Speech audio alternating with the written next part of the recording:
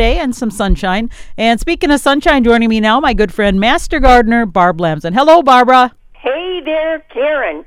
Boy, what an interesting week we've had this last week in the weather. Did you like that? Yesterday there was a little mini blizzard, then there was sunshine, and another little mini blizzard, and I thought, what in the world is going on with this little weather system we got here? Yes, and all that wind. Yes. We had those gusts of wind, and the little flakes of snow that were coming down were almost like little tiny miniature balls, and they were collecting on the shrubs and things, and I thought, wow, is this going to be an all-out blizzard? But then sunshine again. Yes, sunshine. I know. So it's Minnesota. What can you expect? Right. You know, the unexpected. Well, last weekend was so nice, and there was a couple nice days this week. I got out and did some things, Barb, outside. How about you? Yeah, Karen, I really did, and I decided, it might not be perfect, but, I've got to get out and I've got to get things done. And one of the things I don't do, and I know you do this in the fall, is I always prune up my raspberry bushes early in the spring because I have this summer blooming. They bloom just once, and they bloom on this old wood from the previous year. So I have to be careful when I take out wood that I am taking the wood that was the previous year. And that requires, it's very hollow by that time, and I can almost snap it off at the root. But one of the things I do is I wear protective gear on my eyes because when you're in a raspberry patch, the bushes can scratch you in the face. You can really do damage to your eyes. So if you're going to do that, be sure you wear protective eye gear and also good gloves on your hands and then a good pruner. So I was surprised that my raspberry bushes, we had a lot of moisture last year, and they had grown, and they were just really all over the place. So the new shoots that were coming up, the suckers, I had to take some of those out because I grow my raspberries in a hedgerow system so that there's room for me to get in and pick raspberries when they do happen. So I took some of those out, and I found 3 invasive things in my garden. One, a gooseberry bush, which was all prickly, and it was as tall as the raspberries, kind of disguising itself. Oh. And that had to come out. And then I had this, this wood vine that grows in the woods in the forest. It's actually an ivy. It gets on. It strangles everything. I know exactly what you're talking about. And you know what? They can grow from just a little shoot because when we had a tree taken down and we had it ground up and had the wood pile sitting, all the chips sitting for a while, those little vines were growing in the middle of the pile. They were able to kind of come out to the top. So yeah, I know what you're talking about. They're invasive. They are very invasive, and they also will sucker and run along the ground. So at the main point, you may get part of it out, but if you just pull at it, you may be leaving some underground that's going to come up, several feet away from that. So be sure and follow that to its source and get all of that out while you're doing that. And then the other thing I found was I sometimes I call it prickly something. It's a vine that's smaller than that wood vine, but it has like prickers on it and small green leaves on it. And I see this in the south a lot. It gets up in the trees. And I also had one of those in there, and I dug that out. So now the dead canes are out, the suckers are out, and the raspberries look great. But what I've found is after I do this once, the next day I go back and I take a look and I'll say, oh, there's a dead cane in there. I got to get that one out and that one out. So, but they're all out. They're looking good, and they're all set for the time when I'm going to put the netting on top of them so that the birds don't come in and eat my raspberries. Well, last year I had such a problem with that. Oh, I forgot the name of it, that insect. What they do is lay little eggs, and then they basically eat the insides of lay the the little insect lays its eggs in the raspberry, and then the little larvae grow in your raspberry. So then you've got all these gross things in there, and so if you don't get them, I mean, mine were just decimated last year by that, and I can't remember what they're called, but they were awful. That's not the black picnic beetle, is it? No, it's some kind of a fly, if I recall. It was like a flying insect. I'll have to figure that out, but I don't know what to do about it. But last year they, pretty much decimated anything I didn't get basically picked right away. Yeah, that's nasty. That's very nasty. I found that by keeping the size of my raspberry patch down in size and getting plenty of air circulation in there, when a cane gets really big, and it's a fruiting cane, it's one that's going to have fruit on this year, and it bends over, I take off that top.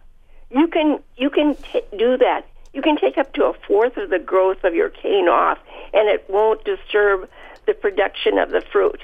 So, maybe if you can prune them down a bit, Karen, so you get more air circulation coming in there. Maybe you won't have so much of a problem. Well, yeah, mine were there when we bought the lake place, and so they're very much overgrown. There's, Yep. And there's an issue, and I know I have to deal with that, and just haven't had a chance yet. But it's worth it. It's so worth it to have your own raspberries. Oh my goodness, I just so look forward to that. That is really, really great. Well, getting that done was really good, and while I was crawling around on my hands and knees and all dirty and with my glasses and goggles on, I discovered that the hepatica are up. And that's a little tiny, it's one of the ephemerals. These are plants that come up first, usually just send the bloom up before the leaves are there, but the old leaves can still be on it. They'll be brown on that plant. It's grown in my hosta bed. Just a really beautiful plant. It's making a clump. I had ordered this plant several years ago and moved it around. I had it up closer to my house so I could watch it. I didn't do anything there. I stuck it in with the hostas. The hostas kind of covered it up so it didn't get too much sun in the summertime, and it just took right off. And now it's just a nice little clump. I'm really happy to see that. Little hepatica, and it has lavenderish flowers on it. It probably has 8 or 9 flowers. It's small, but it's just the challenge of being able to have something like that. And then in abundance, in several spots in my yard, in the perennial garden, I have the bloodroots, and they are blooming their silly heads off. Now they're a wildflower, bloodroots. Yep. And I don't have any, so I don't know if in my woods, if I could transport them some. I suppose you really shouldn't transport them. You have to buy them somewhere, right? Right. And I have an area that I noticed where I have an isolated one. So that's yours. That's got your name on it. Yay! So, okay, yeah, I'm excited. We'll give you that. We should wait till it gets done blooming. Yes. Very distinctive leaf on it. Very, very, very nice. And once you get it, if you put a stake in there so you don't dig around it or anything, they like shade, so they shouldn't be out in the hot sun. If you've got an area where you get even hostas that would shade it out, it would work well. Or close in by your house where you've got shade. And they like moisture too, don't they?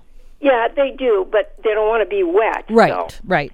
And talking about wet, so my wonderful husband David, who built our pond, that has been just something that I've really, really enjoyed. He was out with his boots on and with the skimmer, and he pumped out the pond and cleaned it up and put in the pump for the water and that. And he also designed a cage.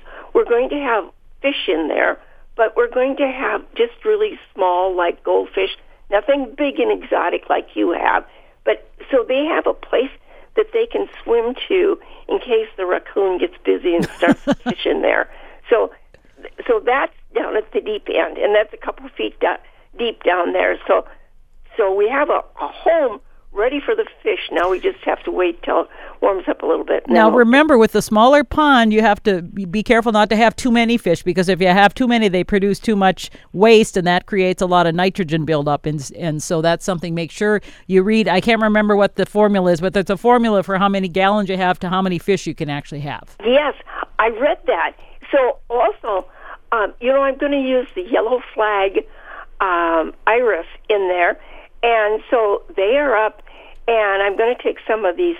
When I say they're up, they are in a clump, but right. They just have a little bit of green sticking out, and I'm going to get some of those in plastic pots, and you plant them in with clay and rock, and sink them in, and that will be one of the things that I'm going to use for helping to keep the pond clean.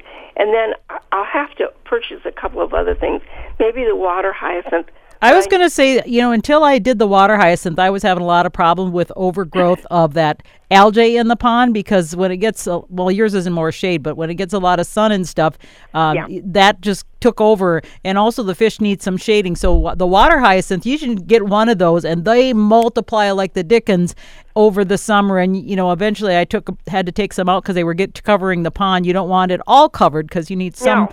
But the thing was, then I just composted those that overgrew, and sure. I found them to be a nice thing. But the deer like water hyacinth and what's called water lettuce. So I'm just saying that you'll have to watch out for that too. Well, so the yard is fenced, and they get in there. It's rabbits and coons that we have to watch for in our backyard. The most rabbits and coons. Can they get in through the fence even? No, the rabbits and coons. Oh my goodness! Do they climb over? How do they? Are they digging under? Oh. The raccoons can just climb. You never seen anything like that. Okay. They'll climb right up the posts on my deck. Okay. And go up to the pergola on top. And then we used to have the bird feeder hanging down from one of the beams, and they would hang up there upside down and open up the bird feeder and take out the feed. Oh, dear. Raccoons are really clever, as are squirrels. So those things we worry about. The rabbits, I shouldn't say this, but we haven't seen rabbits this spring. We think we've got them. We've got every place solved. They were digging under the fence. David extended boards and filled in and put in bricks, and so we seem to be keeping them out. And I guess evidence of that is we've had several bunches of crocus, and they're blooming, and they're absolutely beautiful. My crocus are blooming like crazy out at the lake house. I guess I haven't really planted any here in town, but my hyacinths have started to bloom, Barbara. So that's kind of nice, and they have such a beautiful scent. And I know a lot of people in the spring will see my yard because the tulips will start to come out. They say, "Oh, where did you get those plants? Where can I get those plants?" Well, those are the ones, again, I remind people, you plant in the fall, and then they come up in the spring. So if you see all these beautiful flowers in the spring, a lot of times those have had at least 6 months or more ahead of time to get that beauty in the spring. You know what's interesting, Karen? This is the first time this happened this way, but in the fall, when the tulips, especially tulips, I'm so fond of them, when they go on sale, I just think, well, I really don't have time to plant them outside or have a place. But what I could do is maybe I could plant them in pots. And so I planted 4 pots of tulips. And when the tulips started coming up outside, they also started coming up in the refrigerator where I had them. So now I've moved those pots. I'm watering them every day into my greenhouse. And while there isn't heat in there at night, it stays warm enough so they don't freeze. So now I thought, now that's great. I can just take these pots, and if I have some place that's a bare spot or something, I can set them out there. Well, that is a nice thing about having container plants. And I went to the Minnesota Hosta Society, had a speaker earlier this year. I want to say it was January maybe. And they talked about planting your hostas in pots. And the reason is then you can have things that stand up a little more in the garden, add maybe a little color, and you can move them around as other things maybe fill in. And so that is the advantage of having some things in pots. So they're just kind of nice as a decorating accent for your garden because you can move them around. Yeah, I agree. And sometimes, especially like with hospice, you don't know you have a bare spot until everything's come up, and then it's maybe right. too late to plant anything. Yeah. Yeah. But you know what? Planting things in pots, my ranunculus, we talked about this last week, yes, that I planted, they are ready to be transferred into a bigger pot. They love being warm and in full sunshine in the house. I have 5 bulbs, and all 5 of them sprouted and they're just lovely little plants now. It's just very, very rewarding that something you've never grown before. And I always thought that this would be so difficult to grow, and it's so expensive to buy those in the store. Oh, yes, for sure. Hey, Barb, we should probably mention, we're going to get some snow here, and I don't know if some people might be worried that their crocuses and their tulips and other things are sticking out of the ground. If folks are worried about the snow falling on them, they need to cover them. And so let's talk a little bit about that because some people may be concerned about that. Well, the spring bulbs, so far as the snow hurting them, it doesn't.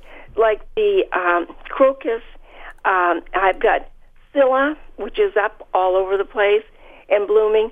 It doesn't hurt that, but the blooms are almost done. They don't last that long anyway. But now the daffodils, they are just gorgeous this year. The leaves are big. The stems and the buds are really, really big. And what happens is the snow will get on them and it bends them over. So if that happens, rather than having a nice upright plant, you'll have blooms that are just, it's hard to get them to stand up again. That's what I would like. Yeah, but generally it's okay. And if you have some plants up like peas or things, generally a little snow, they don't mind that sort of thing either. So there's some things that I planted like peas. Well, mine aren't quite up yet, but they're in the ground. They'll be fine. Some of those colder crops. So, but if you did put any, there's people when it got to be 70 degrees out might have put some annuals out in a pot thinking, oh, it's warm enough. Well, make sure you take those sorts of things inside because if they're annuals, those will freeze. Oh, yes, absolutely. Yeah, that is so true, too. And the tulips, what happened here a few years ago was the bulb grew and the leaves were on, and then the flowering stem came up, and then we got cold weather. It wasn't snow. It was below zero weather, or it was close to below zero. It was very cold, and it froze that stem, that bloom, and went all the way down into the bulb, and the bulb rotted. So that can happen. If we were going to have really cold weather, you might want to somehow protect them. But if you have a lot of tulips, I have 20 different places where tulips are up now, and that would be too many to cover. So I just have to, if they freeze, they freeze. It's not a big investment. Right. Still too early, I think, to go out to rake the lawn. I've been out there picking some pine cones off the lawn and putting them in a little bucket just to get them off the lawn, but I don't want to rake yet. And I've seen people out there because then you can tear those little roots of those little grasses that are forming, and the grass is just starting to wake up. And I actually saw, you'll never believe this, Barb, I saw a guy mowing a lawn this week. Really? Oh, wow. My gosh, there was no green grass even. I thought, why is he doing that? So I have no idea, but it's still really early for that. Right. Yeah, that's really not necessary. It's best, the soil is still very cold and wet, soggy, so don't compact it. If you can stay off from it longer, that's much better. And this last week, the grass really started looking nice and green and filling out. It just, it loved that weather we had last week. Yes, it was very, very nice. And we'll get a little cold. It'll come back, and we'll still be able to be on time. I think this is an earlier spring than we've had the last couple of years, though, don't you? Yes, absolutely. And we went up to Good Counsel this week. I knew there wouldn't be anybody there. It was too windy. It was too cold. And it was really windy up there, but we were dressed warm, and we knew that we should think about uncovering our strawberries. And we use mulched leaves to cover them with. But even that compacts if it's left too long. And so we pulled the leaves off to the side, and they're right there. So if we would get really cold weather, especially when they've got the blooms on them, you don't want to lose the bloom because then you wouldn't have the fruit this year. Right, yeah. And then you would just pull those leaves back over them again. And because the fence isn't up to keep the deer out of there, we have to, when we uncover something like that, David made sort of a half a A-frame. So we have cattle fencing up there, that hard cattle fencing. Right. Very rigid. The panels, yeah. And prop that up on stakes that came up so it was slanted down and the deer couldn't get at it. Otherwise, they just like to mulch. They like to munch on everything. Oh, absolutely. And baby bunnies do too, because even if it's bad tasting, they don't know that. So a lot of times you do that. But this is the first year, I should knock on wood or cross my fingers or something, that the deer have not bothered my tulips, but Jeff started early with spraying that deer repellent on them. And so I think that has helped. So real early on, he was out there on a regular basis, if it would rain or wash off. So far, I might actually have some tulips that will make it and not get eaten, because last year it was just a disaster. I didn't do anything apparently to get out in time to do it. So I think we might have some this year. And with the tulips, unlike the rabbits, when the rabbits come in and eat, at least in my yard, in the front yard, the rabbits don't eat down to the to the dirt. The deer, when they're eating up there, they eat everything. It's just totally gone. I don't know how anything could survive with them munching on it. Right. So that may be a good thing. And I know I've had people in with the hostas. I've put Milorganite, which is a natural organic fertilizer, around my hostas in that garden. And I also have put those around my tulips. And so that could be a part of deterring them. And a lot of people say that deters. They don't like the smell. And as we know, it's made out of sewage from Milwaukee. And so it also fertilizes them. So, that's something I've done different, so I'm crossing my fingers that I won't have that problem. And I'm hoping my slug problem won't be so bad, because one of the things I've always done in the past is leave the leaves of the hostas on the garden, because I thought, well, it protects it from the winter. Well, that's the thing where you get all the slugs, because all the eggs and things are under there. So last fall, I removed them all. So I'm going to see, hopefully I won't lose any hostas, and hopefully I won't have as many slugs. So just trying something different. Yeah, I think that's what you have to do. And I did that too, Karen. And I kept checking underneath rocks and things, trying to find out where they were hiding. And really, I would turn these bricks or rocks or a board over and find slugs and put them in the soapy water. And I was just amazed going into the fall. It was cold outside, and yet they were still active. 45 degrees is what the soil is, I think they have. So they're awake already. Yeah, well, you know what it said in the paper today? Oh, I didn't see it. At Waseca, 57 degrees. Oh, the soil is? Oh, my goodness. It wouldn't be, though. That has to be a mistake. Okay. Because the soil wouldn't be that warm when the temperatures aren't that warm at night. So I think that they hit the wrong button. I think it should be 47, not 57. Well, Barb, I know you have a thermometer. Why don't you go out and check? Yeah, well, I can do that, too. But, I'm sure, even if it's in the first inch or two, that's not what you're concerned about. You're concerned that it's warm several inches Is down. it like 4 or 6 inches or something like that? Yeah, at least. Hey, Karen, you know what else I did this week? What? I've been dividing up my time on different projects. First of all, I started my tomato. I planted my tomato seeds, and I'm raising mortgage lifter this year. And that's a tomato you've discovered before. That's an amazing producer, and it's an heirloom, I believe. It is, and this is this man that put it on the market that was, I don't know if he hybridized it or how this came about, but at any rate, he started selling plants, and he sold enough plants so that he could pay off his mortgage, which was $5,000. Oh, wow. So, this was a long time ago, But that's kind of an interesting plant. My son grows that in Alaska, and that plant is big. It's an indeterminate. It keeps growing and growing and growing, and the tomatoes are big and delicious. And they seem to have fewer seeds in them than normal tomatoes. So I've got those going, and I'm hoping to have a good crop of those, along with a recommendation from our good friend Harvey, whose daughter Londa does all the canning of tomatoes for the family, and she cans hundreds of quarts of tomatoes for that family every year. And the tomato that she's using is Aroma, and I believe it's called Super Juice.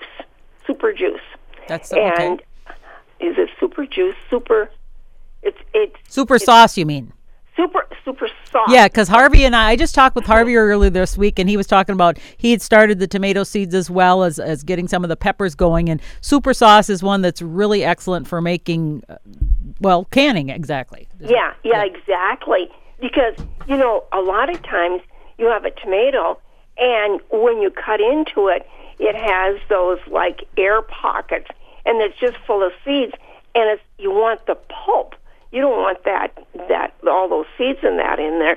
So when you get something that's just has a lot of pulp to it, it goes a lot faster, especially when you're canning hundreds of jars. And I remember at one time last summer, she was at 200 jars, and then they still had more tomatoes because, of course, Harvey, he starts a lot of seeds, he grows a lot of tomatoes. Right. And I have put in my order with him.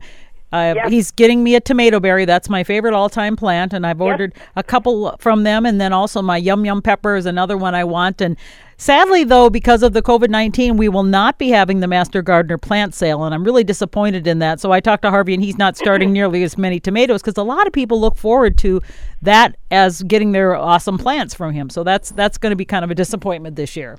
Yeah, It's actually, it's a disappointment for all gardeners who want to go in the spring and look and see what's being offered and start something new. Right. I love adding perennials to my border. One of the plants that's kind of like an ephemeral in that it comes up early and a lot of times it keeps its foliage during the wintertime are the pulmonarias. And I've got, I believe it's called Moonbeam, and that plant, it's just so hardy. It takes shade, it thrives on neglect, and has beautiful foliage on it. It's green with white, and it'll be blooming soon. It's also known as lungwort is another name for it. And it has, mine has those like spotted leaves likes the shade, and then they get those delicate little blue and purplish pink flowers on top, and it's just a beautiful, beautiful perennial for putting among the hostas and just kind of a nice little different texture is what I use it for. Yeah, very, very nice. You don't have to prune it. It grows so big, and then it just stops. It's just a nice little clumpy plant.